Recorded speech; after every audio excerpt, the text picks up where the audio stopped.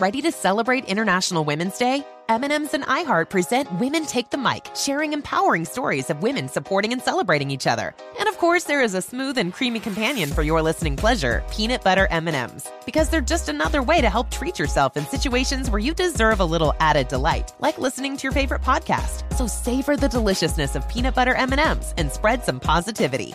From breaking glass ceilings to dominating in sports and entertainment, women truly are unstoppable.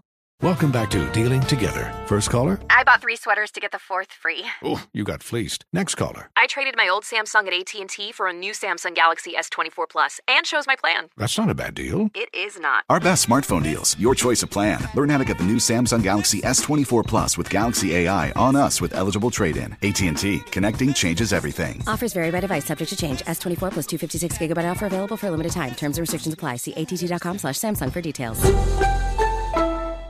Bring spring color inside this season with Behr Premium Plus paint, starting at just $28.98 a gallon at the Home Depot. Add a pop of blue to your kitchen with the Behr exclusive color Arrowhead Lake, or a splash of Amazon Jungle to your living room. Bring a cool breeze to your bathroom with Sea Glass, or accent your bedroom with sunrise-inspired colors like Coral Cloud and Dark Crimson. Let your creativity bloom this spring with Behr Premium Plus paint starting at just $28.98 a gallon at the Home Depot. How doers get more done.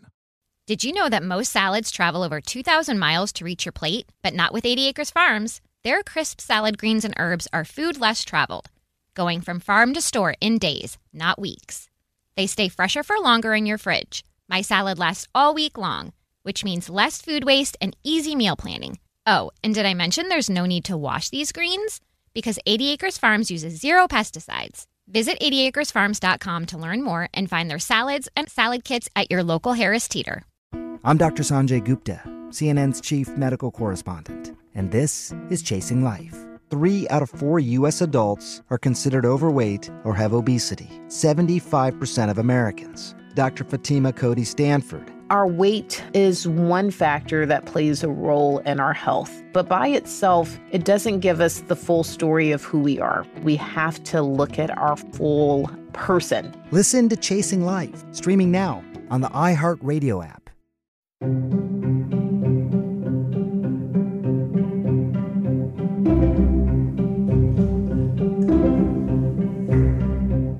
This is Lee Habib, and this is Our American Stories, the show where America is the star and the American people. And we love hearing stories from you, our listeners. Send them to OurAmericanStories.com. That's OurAmericanStories.com. They're some of our favorites. Stephen Ambrose was one of America's leading biographers and historians. At the core of Ambrose's phenomenal success is his simple and straightforward belief that history is biography. History is about people, he would always say. Ambrose passed in 2002, but his epic storytelling accounts can now be heard here at Our American Stories, thanks to those who run his estate. Today we will be hearing the story from early 1943 during World War II. Let's jump right in with the Soviet victory over the Nazis at the Battle of Stalingrad. 1943 got off to a great start for the Allied cause, because at the end of January, General von Paulus surrendered at Stalingrad. The Red Army took a bag of 250,000 prisoners. It probably killed and wounded another 500,000 German soldiers in this titanic struggle at Stalingrad, and had lost themselves, the Red Army, 1 million men. But of course the Red Army could make up those manpower losses in a way that the Germans could not. So Stalingrad was the pivot point of the war. After Stalingrad, there really was not much, if any, question as to who was going to win this war. The questions now were, how long is it going to take? What price is going to have to be paid?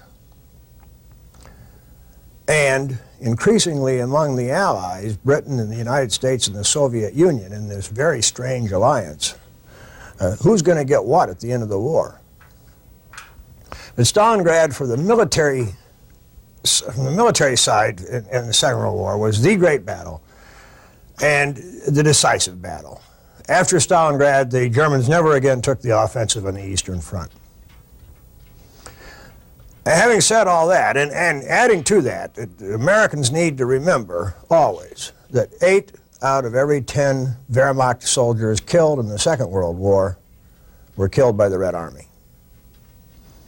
That doesn't mean by any stretch that the Red Army won the war by itself.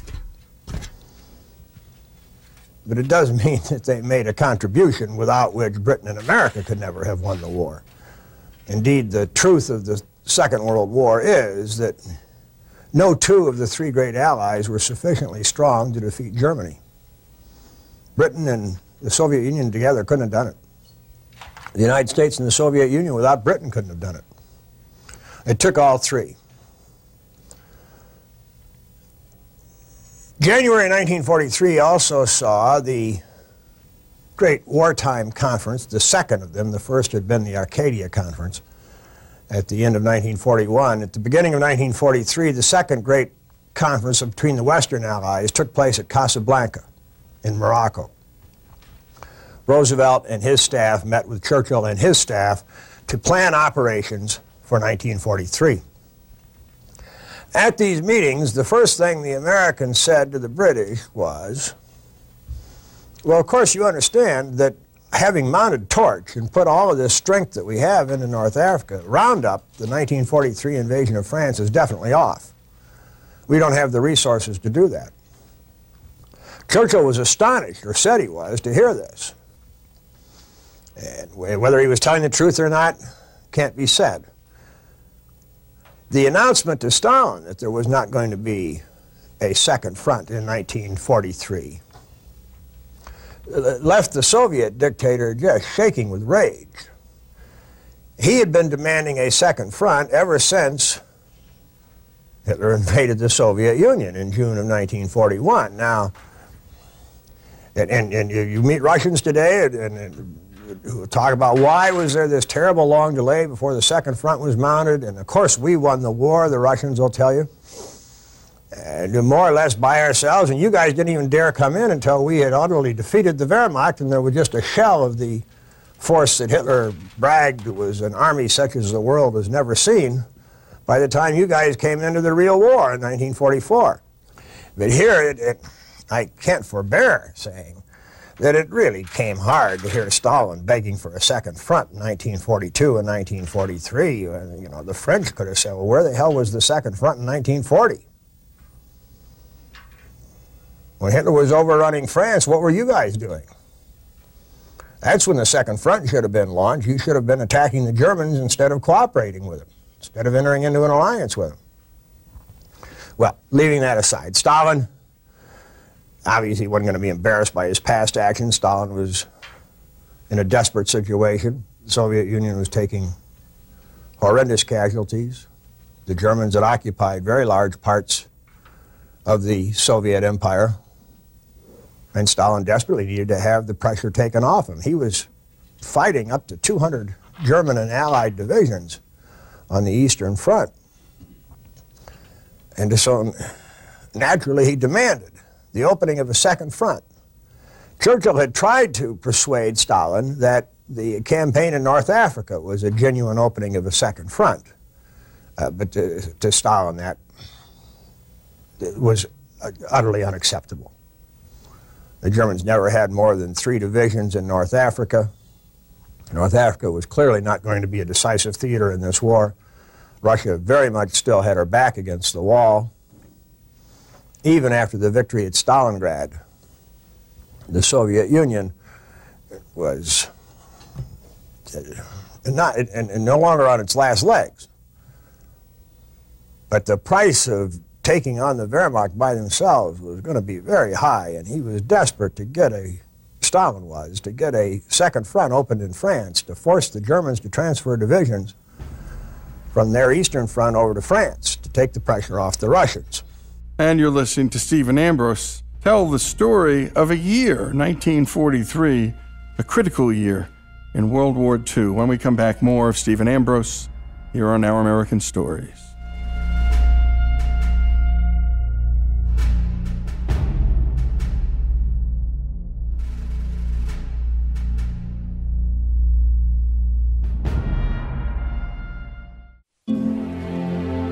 Lee Habib here, the host of Our American Stories. Every day on this show, we're bringing inspiring stories from across this great country.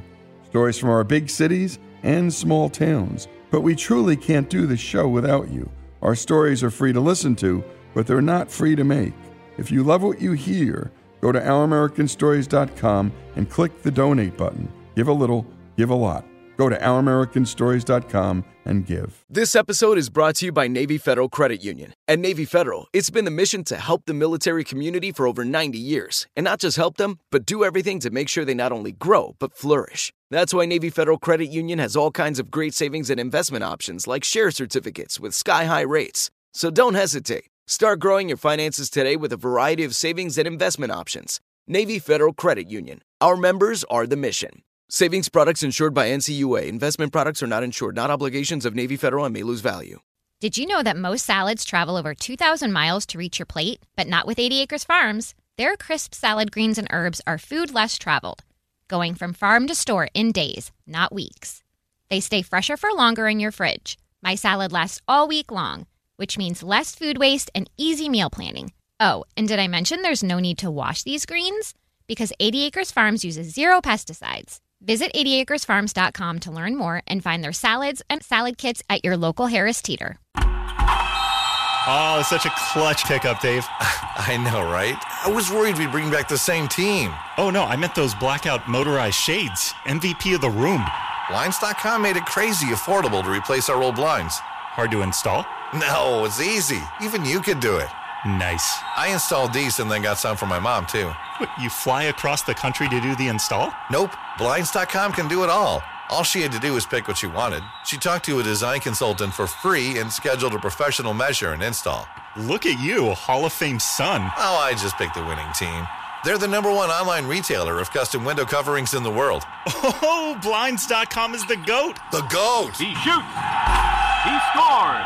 Go to Blinds.com for 40% off site-wide and a 100% satisfaction guarantee. Go right now for 40% off site-wide at Blinds.com. Blinds.com. Rules and restrictions may apply. Martha Stewart, the original influencer. When I think about anything, I think about the way that she did it first. The media mogul. 5 to 6 years ahead, she saw what was coming. The prisoner. The rise, the fall, and the reinvention of an American icon. Once Martha paved the road, everybody else pretty much copied her. A CNN original series, The Many Lives of Martha Stewart, now streaming on Max.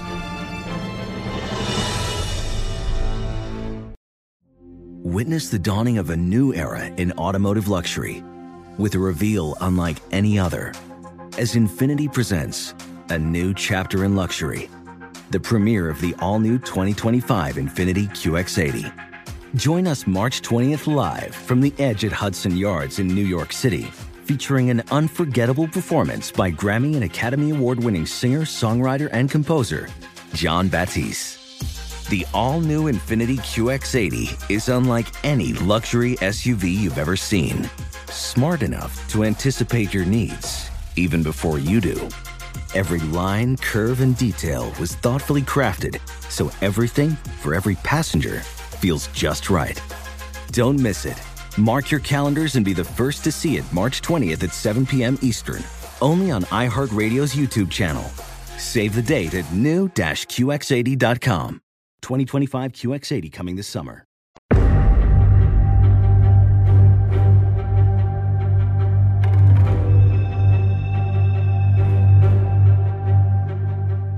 And we continue with Our American Stories. And we last left off with President Roosevelt and Prime Minister Churchill meeting for a second time during the war in January of 1943 in Casablanca in Morocco to plan operations for that year.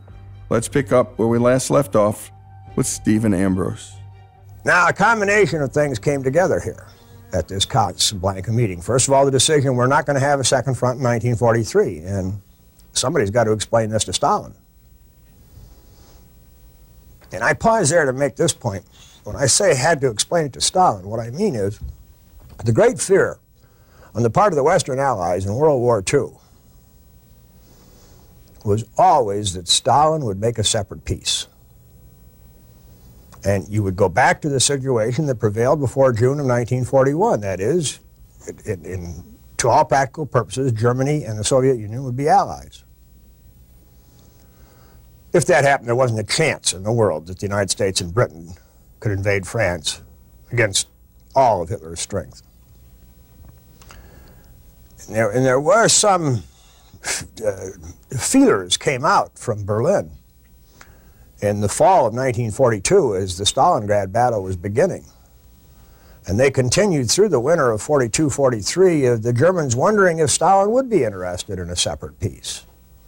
And it had a certain appeal to Stalin, especially if he felt, as he was beginning to feel, or increasingly was feeling, that the Western Allies were willing to sell the Soviet Union down the river. Or more precisely, that the Western Allies were perfectly happy to watch Nazis killing communists and communists killing Nazis. And he was right to feel that way, because an awful lot of people in the Western world did think exactly that. Not, however, the leaders, especially not the military leaders, all of whom realized that if you tried to play that game, the Nazis would very likely win the war. And if they did, they would then take over the world. And if they didn't, the communists were going to win the war, and they would end up with all of the resources, especially the human resources of Western Europe, under their control. And that wouldn't be a world that we would want to live in either. But as between the two dangers, a Nazi-dominated Europe or a communist-dominated Europe, Roosevelt and Churchill and Marshall and Allenbrook and Eisenhower and all of the leaders of the Great Alliance of Britain and the United States were in agreement that a Nazi victory would be worse. I think in retrospect, the time has proven them right. We now have reached a point in world history in which both of those isms are in the ash can of history. Nazism has been gone since 1945. And now communism is gone. If World War II had turned out the other way, with the Nazis victorious in Europe, I don't know how we'd ever gotten rid of the Nazis.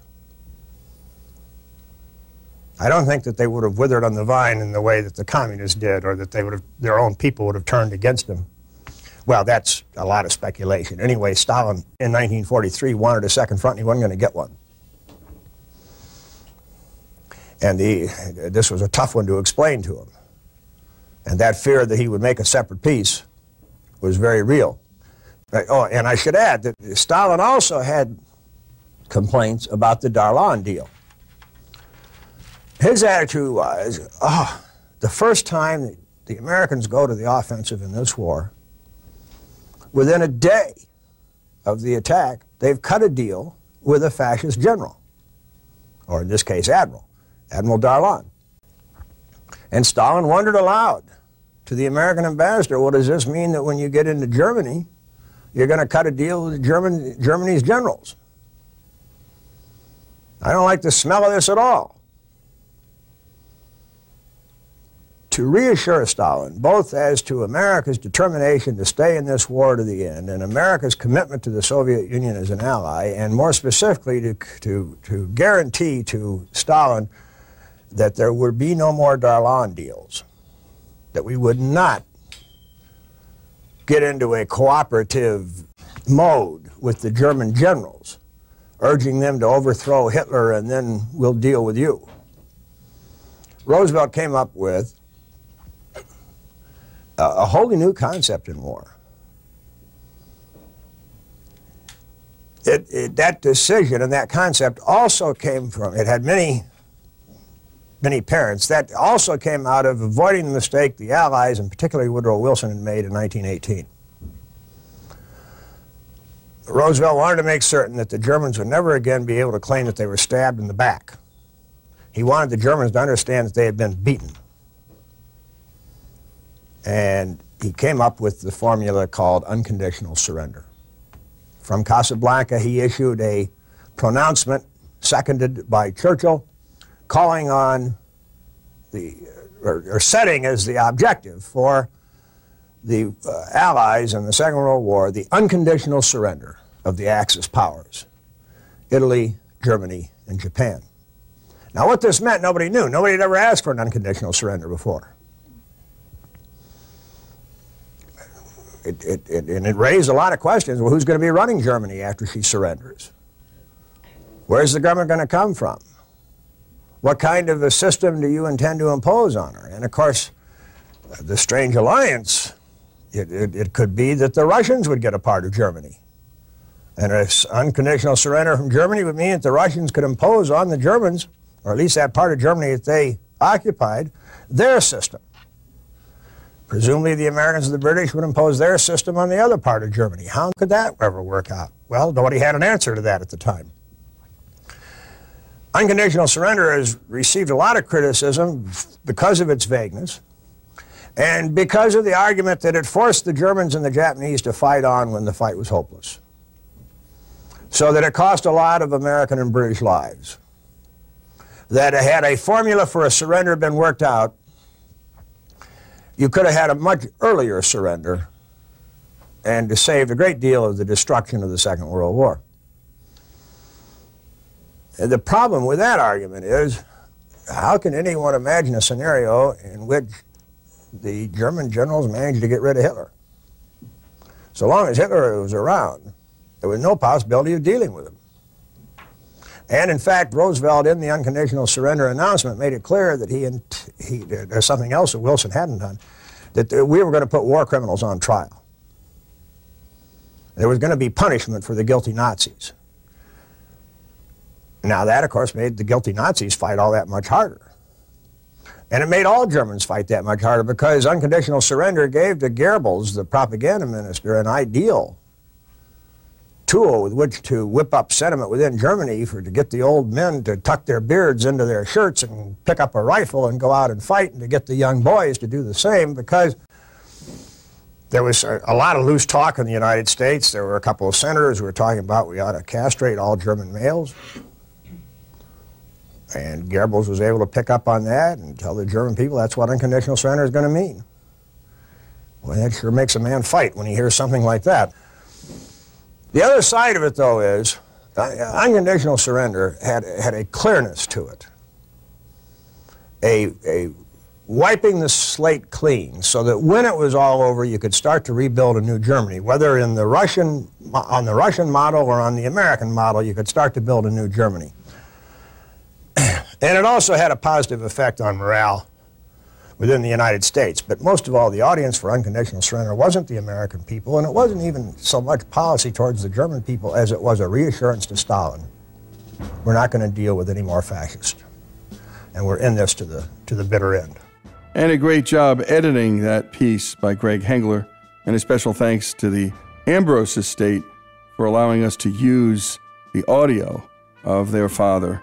And he died in 2002, but we at Our American Stories want to keep his voice alive. It is such an important voice. By the way, the World War II Museum, Stephen Ambrose helped start that. It's in New Orleans.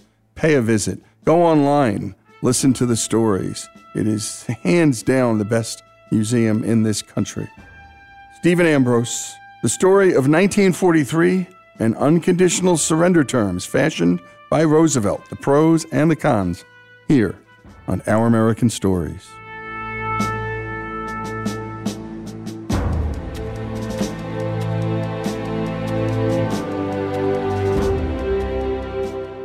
This episode is brought to you by Navy Federal Credit Union. At Navy Federal, it's been the mission to help the military community for over 90 years. And not just help them, but do everything to make sure they not only grow, but flourish. That's why Navy Federal Credit Union has all kinds of great savings and investment options like share certificates with sky-high rates. So don't hesitate. Start growing your finances today with a variety of savings and investment options. Navy Federal Credit Union. Our members are the mission. Savings products insured by NCUA. Investment products are not insured, not obligations of Navy Federal and may lose value.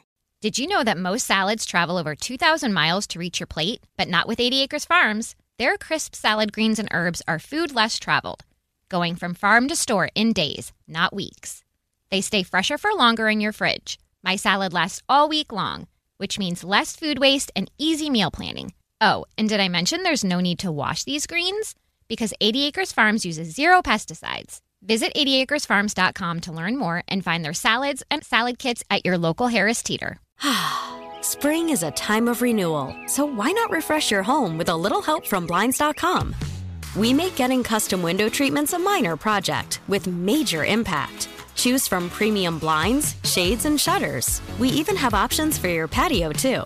Blinds.com invented a better way to shop for custom window treatments. There's no pushy salespeople in your home or inflated showroom prices. Our design experts can help you find the perfect window treatments on your schedule. We'll even send free samples directly to you. Plus, we can handle the measuring and installation for you. Unlimited window treatments installed for just one low cost. And with Blinds.com, you'll always get transparent pricing. No hidden fees. Our free shipping and 100% satisfaction guarantee can put the spring back into your step and into your home, too. Shop Blinds.com right now and save 40% site-wide. Get 40% off for a limited time at Blinds.com. Blinds.com. Rules and restrictions may apply.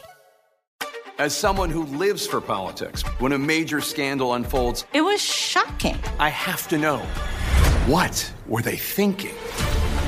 Backroom deals, huge amounts of money, CIA secrets, sets off a firestorm in Washington, affairs. No way this guy's got a mistress. Corruption. I knew I was a dead man. Warning, it's even messier than you thought. United States of Scandal with Jake Tapper, Sunday at 9 on CNN. Witness the dawning of a new era in automotive luxury with a reveal unlike any other as Infiniti presents a new chapter in luxury, the premiere of the all-new 2025 Infiniti QX80. Join us March 20th live from the Edge at Hudson Yards in New York City, featuring an unforgettable performance by Grammy and Academy Award-winning singer, songwriter, and composer, Jon Batiste. The all-new Infiniti QX80 is unlike any luxury SUV you've ever seen. Smart enough to anticipate your needs, even before you do. Every line, curve, and detail was thoughtfully crafted, so everything for every passenger feels just right. Don't miss it. Mark your calendars and be the first to see it March 20th at 7 p.m. Eastern, only on iHeartRadio's YouTube channel. Save the date at new-QX80.com. 2025 QX80 coming this summer.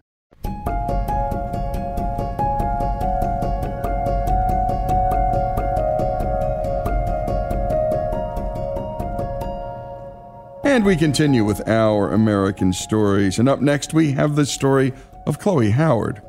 She's a 21-year-old junior at Westmont College in Santa Barbara, California.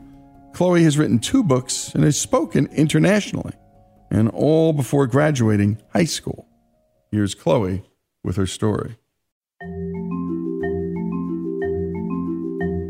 I've had 9 surgeries, or 9 major surgeries. For the past 20 years, have lived with a very severe congenital foot deformity. So when I was born, my foot was upside down and backwards.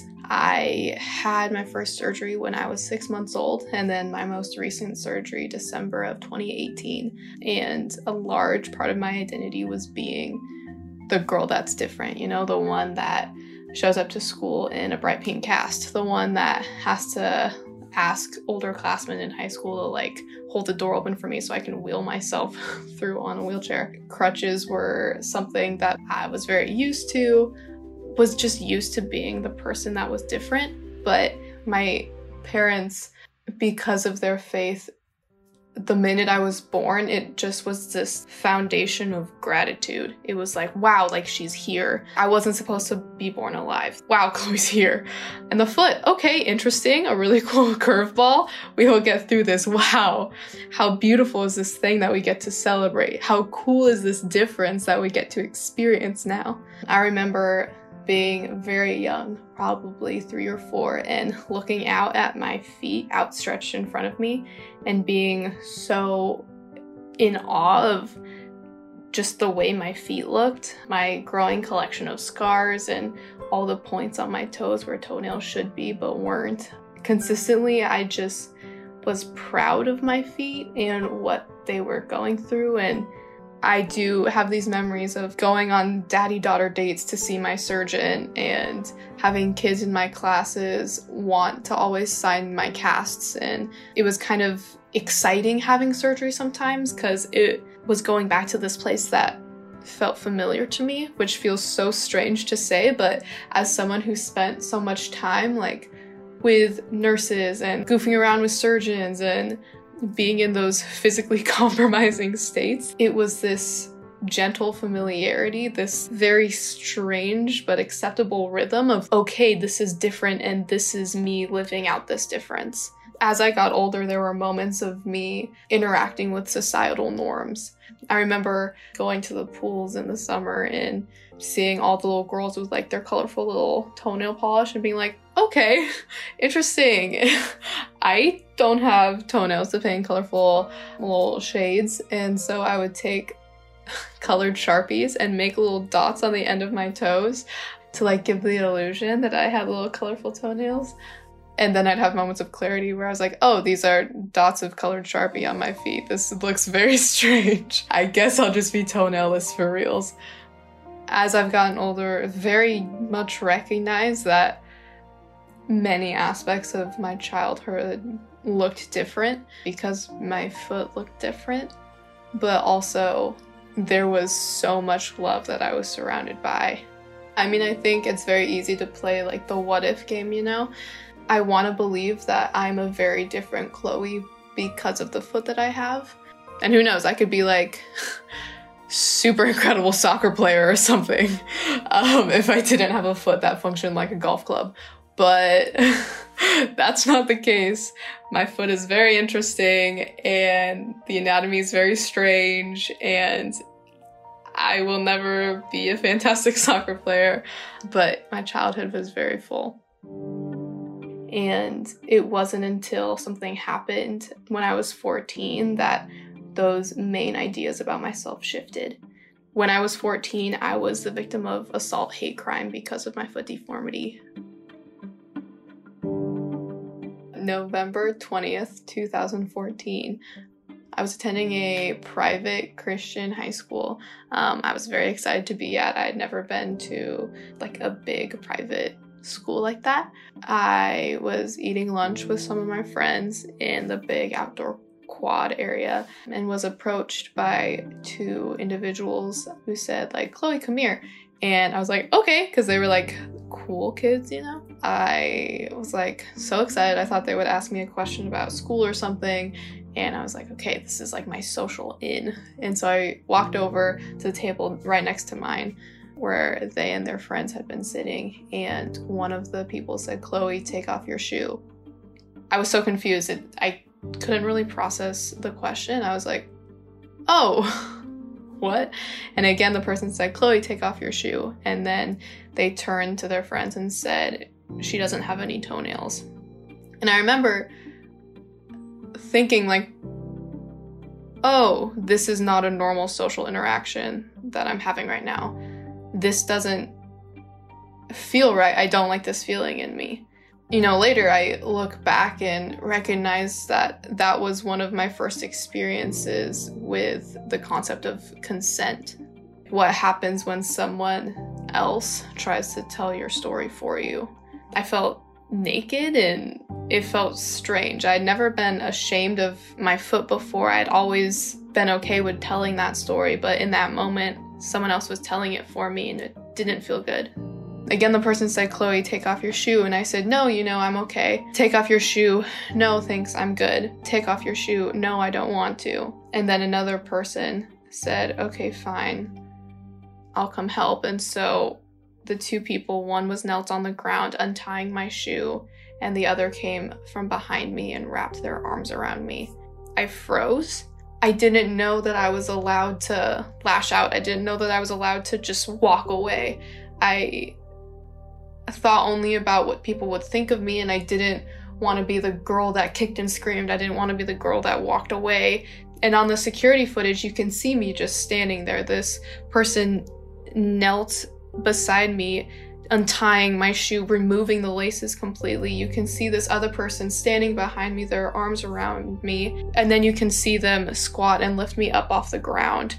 So the first person can remove my shoe and then my sock, and then they pull my leg up and hold it out. All their friends lean in, and I'm just there, not moving.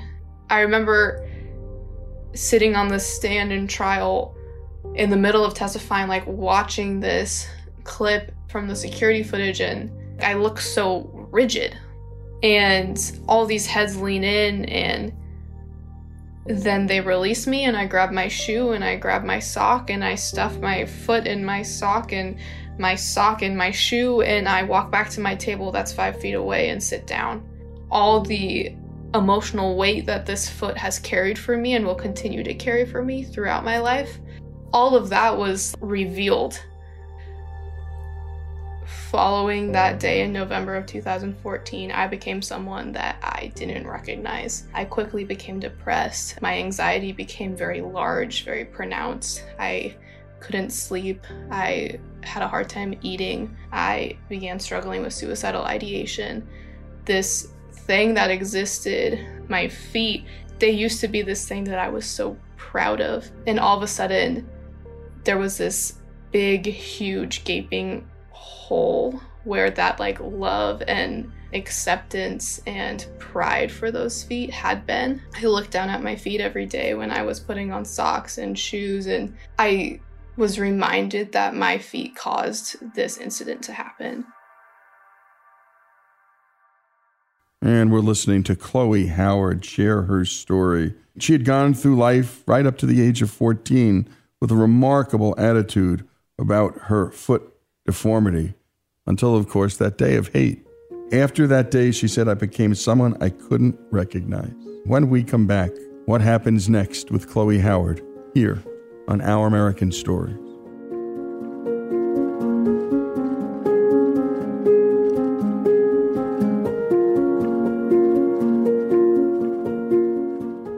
This episode is brought to you by Navy Federal Credit Union. At Navy Federal, it's been the mission to help the military community for over 90 years. And not just help them, but do everything to make sure they not only grow, but flourish. That's why Navy Federal Credit Union has all kinds of great savings and investment options like share certificates with sky-high rates. So don't hesitate. Start growing your finances today with a variety of savings and investment options. Navy Federal Credit Union. Our members are the mission.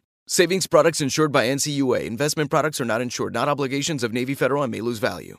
Did you know that most salads travel over 2,000 miles to reach your plate? But not with 80 Acres Farms. Their crisp salad greens and herbs are food less traveled, going from farm to store in days, not weeks. They stay fresher for longer in your fridge. My salad lasts all week long, which means less food waste and easy meal planning. Oh, and did I mention there's no need to wash these greens? Because 80 Acres Farms uses 0 pesticides. Visit 80acresfarms.com to learn more and find their salads and salad kits at your local Harris Teeter. As someone who lives for politics, when a major scandal unfolds, It was shocking. I have to know, what were they thinking? Backroom deals, Huge amounts of money. CIA secrets, Sets off a firestorm in Washington. affairs, No way this guy's got a mistress. corruption. I knew I was a dead man. Warning, it's even messier than you thought. United States of Scandal with Jake Tapper, Sunday at 9 on CNN. Witness the dawning of a new era in automotive luxury with a reveal unlike any other as Infiniti presents a new chapter in luxury, the premiere of the all-new 2025 Infiniti QX80. Join us March 20th live from the Edge at Hudson Yards in New York City, featuring an unforgettable performance by Grammy and Academy Award-winning singer, songwriter, and composer, Jon Batiste. The all-new Infiniti QX80 is unlike any luxury SUV you've ever seen. Smart enough to anticipate your needs, even before you do. Every line, curve, and detail was thoughtfully crafted, so everything for every passenger feels just right. Don't miss it.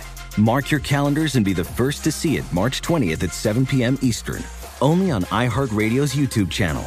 Save the date at new-QX80.com. 2025 QX80 coming this summer. There's plenty to celebrate in March and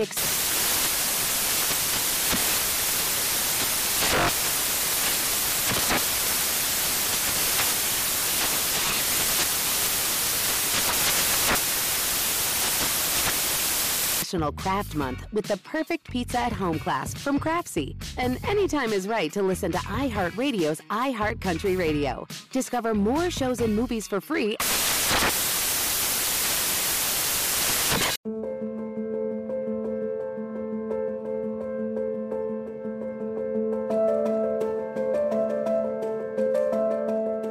And we return to Our American Stories and Chloe Howard's story.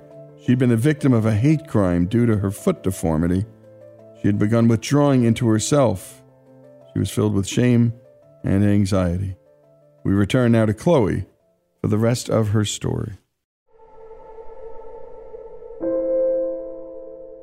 The case just appeared on the DA's desk one morning, and she met with my family initially and said, "This to me reads like a rape case." But then she said, you were touched when you didn't want to be touched. Articles of clothing were removed when you didn't want them to be removed. You said no and those no's weren't heard. Then looking at your behavior following the event, you withdrew within yourself. You began to doubt your own story. You started to struggle with PTSD, and that manifested itself in a very physical way. You were nauseous. You were sweaty whenever you saw these people. Your body was shaking. You couldn't eat. You couldn't sleep. This reads like a rape case, Chloe. And I mean, these were very large statements to hear at 14, and it just wrote this narrative that then followed me for the next 2 years through the court case and the trial. Several months after my assault, my dad, apparently on his Facebook feed, he had entered to win this random contest. He had donated to an organization called Red because he really likes the band U2. And then randomly, several months after this assault, he got an email that he had won this event, and he was brought onto a FaceTime call. And it was this representative from a company called Omaze that had partnered with Red to raise awareness for HIV/AIDS and also to sponsor an event that could enable someone to meet Bono. My dad had won out of thousands and thousands of people that had won, and we're not a family that wins anything ever. It seems very weird to say that as something that's significant, but in this time where I felt so lost, I didn't understand what my God was doing with my story. I just didn't get it. There was this bright, exciting thing that happened. And so about 6 months after my assault was the time when the event my dad had won happened. And so he and I, because he decided to take me, flew out to Denver, Colorado and met Bono, the lead singer of the band U2, backstage. We started talking and I ended up telling him my story about my clubfoot and about my assault and about how one of his songs had been really influential to me during this time. And he looked at me, this incredible, short Irish man wearing all leather, just exuding energy and passion. He looked at me and he was like, "Chloe, your voice matters. Chloe," he quoted Martin Luther King Jr. He said, "The arc of the universe bends towards justice and love. And when you speak, Chloe, you speak for those who cannot speak for themselves." And I now, at age 15, I was like, oh, okay. I guess when Bono says something like that, you have to do something about it. So that was this very random, very crazy, weird kickstart event where an Irish rock star was like, "Chloe, maybe you should start speaking about this." Growing up, I was super shy. I was 10 out of 10 an introvert. I was the kid that sat on the edge of the playground and watched everyone else play. But I felt this thing inside of me that was I don't like how I feel right now. I don't like sitting in this hole. I don't like feeling lost and separate from myself. I don't like it. I need to do something about it. I don't want to feel stuck like this forever. So one night when I was supposed to be doing homework, I applied to give a TED Talk. Definitely one of the most reckless things I've ever done in my entire life. I applied without telling my parents, and 4 months later got an email saying I had been accepted to give a TED Talk, and I panicked immediately. I was like, oh, this is not good. I am not prepared for this. I should not have done this. Now I have to give a TED Talk. And so the next 8 weeks, I spent writing 16 minutes of material and completely memorizing it and falling in love with this developing message of self-acceptance and love and anti-bullying. And it became this idea that I named Stand Beautiful.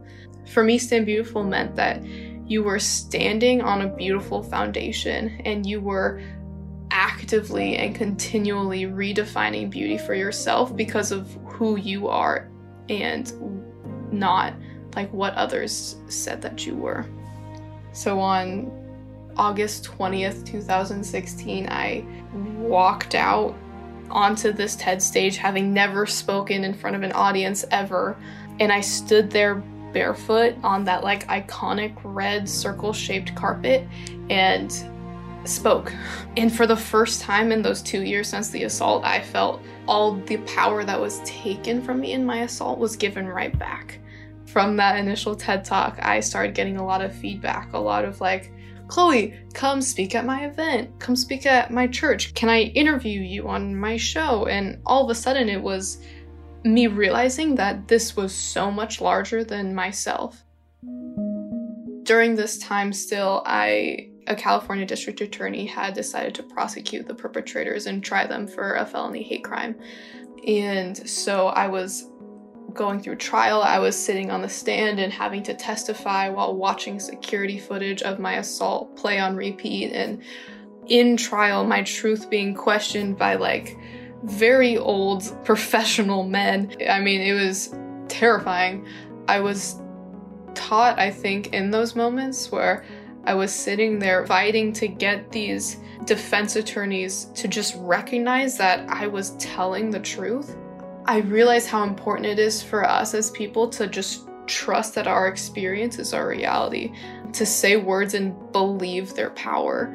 It wasn't until I was sitting there on the stand having people try and find holes in my story, trying to assign a timeline and say, well, it couldn't have been assault, it couldn't have ripping off your shoe if the video says that it took more seconds than the term ripped would allow. All these little things that made me feel less than worth it. It was in those moments that I decided that I wanted to exist as someone who contained power.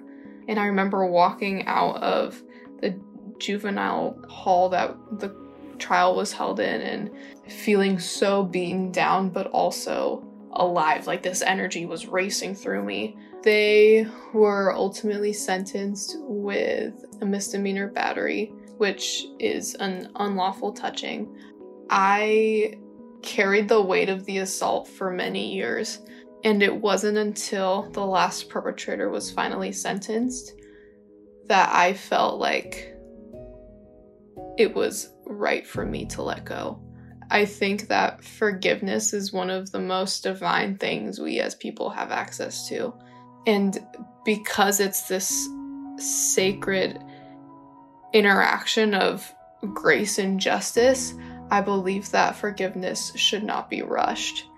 When it's rushed, it risks being ingenuine. But when the perpetrators were sentenced, I felt finally at peace enough with the situation to forgive my perpetrators. I've learned in the past couple of years of sharing this story that vulnerability is met with vulnerability. And whenever I show up and share this story, people do come up to me and they share a story similar or that reminded them of it or something they're currently going through, and I feel so humbled and honored and grateful to be a part of that journey. And the fact that they trust me with these stories doesn't make sense to me, because this life, again, like it isn't easy, but when we talk about it and are able to share the harder things we're going through, it becomes that much easier. One of my most favorite things to come out of this is finding this community of people with club feet. Growing up was super isolating having a clubfoot because I didn't know anyone else that had a clubfoot, especially one as severe as mine. Now I know people all around the world that have feet that look like mine and have had the same surgeries as mine and the same scars that I do, and I think it's this powerful illustration of this metaphorical truth that we all have scars, but when we become okay with the fact that scars are just these really special manifestations of pain that we've overcome, that's when crazy cool things happen. But I do know that even though it's my name on the spines of those books and it is my face that has been seen on TV. Like, it's not about me. It just happened to be me and my foot. And a great job on that piece by Faith. And what a story. We all have scars, she said, and they're special manifestations of pain overcome. The story of Chloe Howard, here on Our American Stories.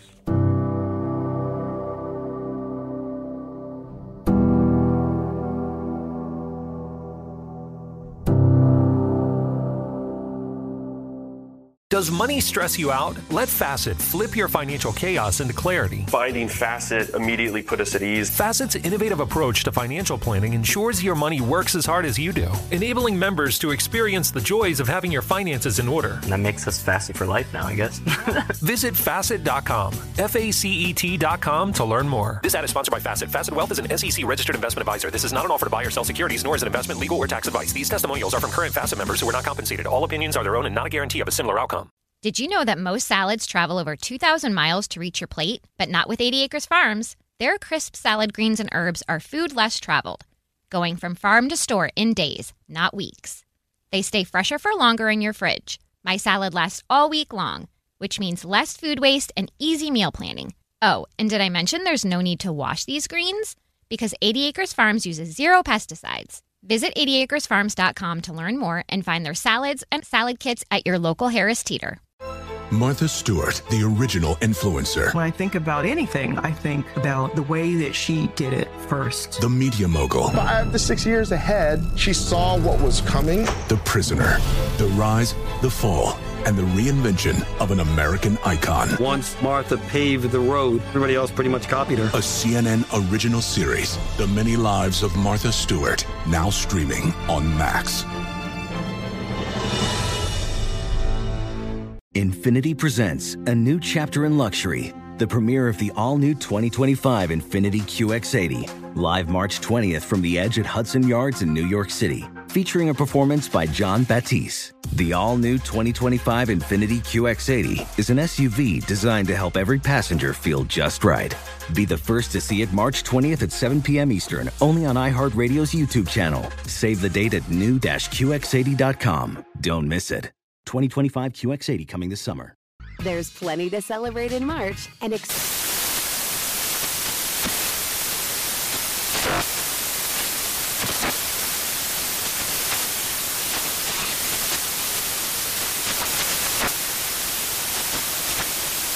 National Craft Month with the perfect pizza at home class from Craftsy. And anytime is right to listen to iHeartRadio's iHeart Country Radio. Discover more shows and movies for free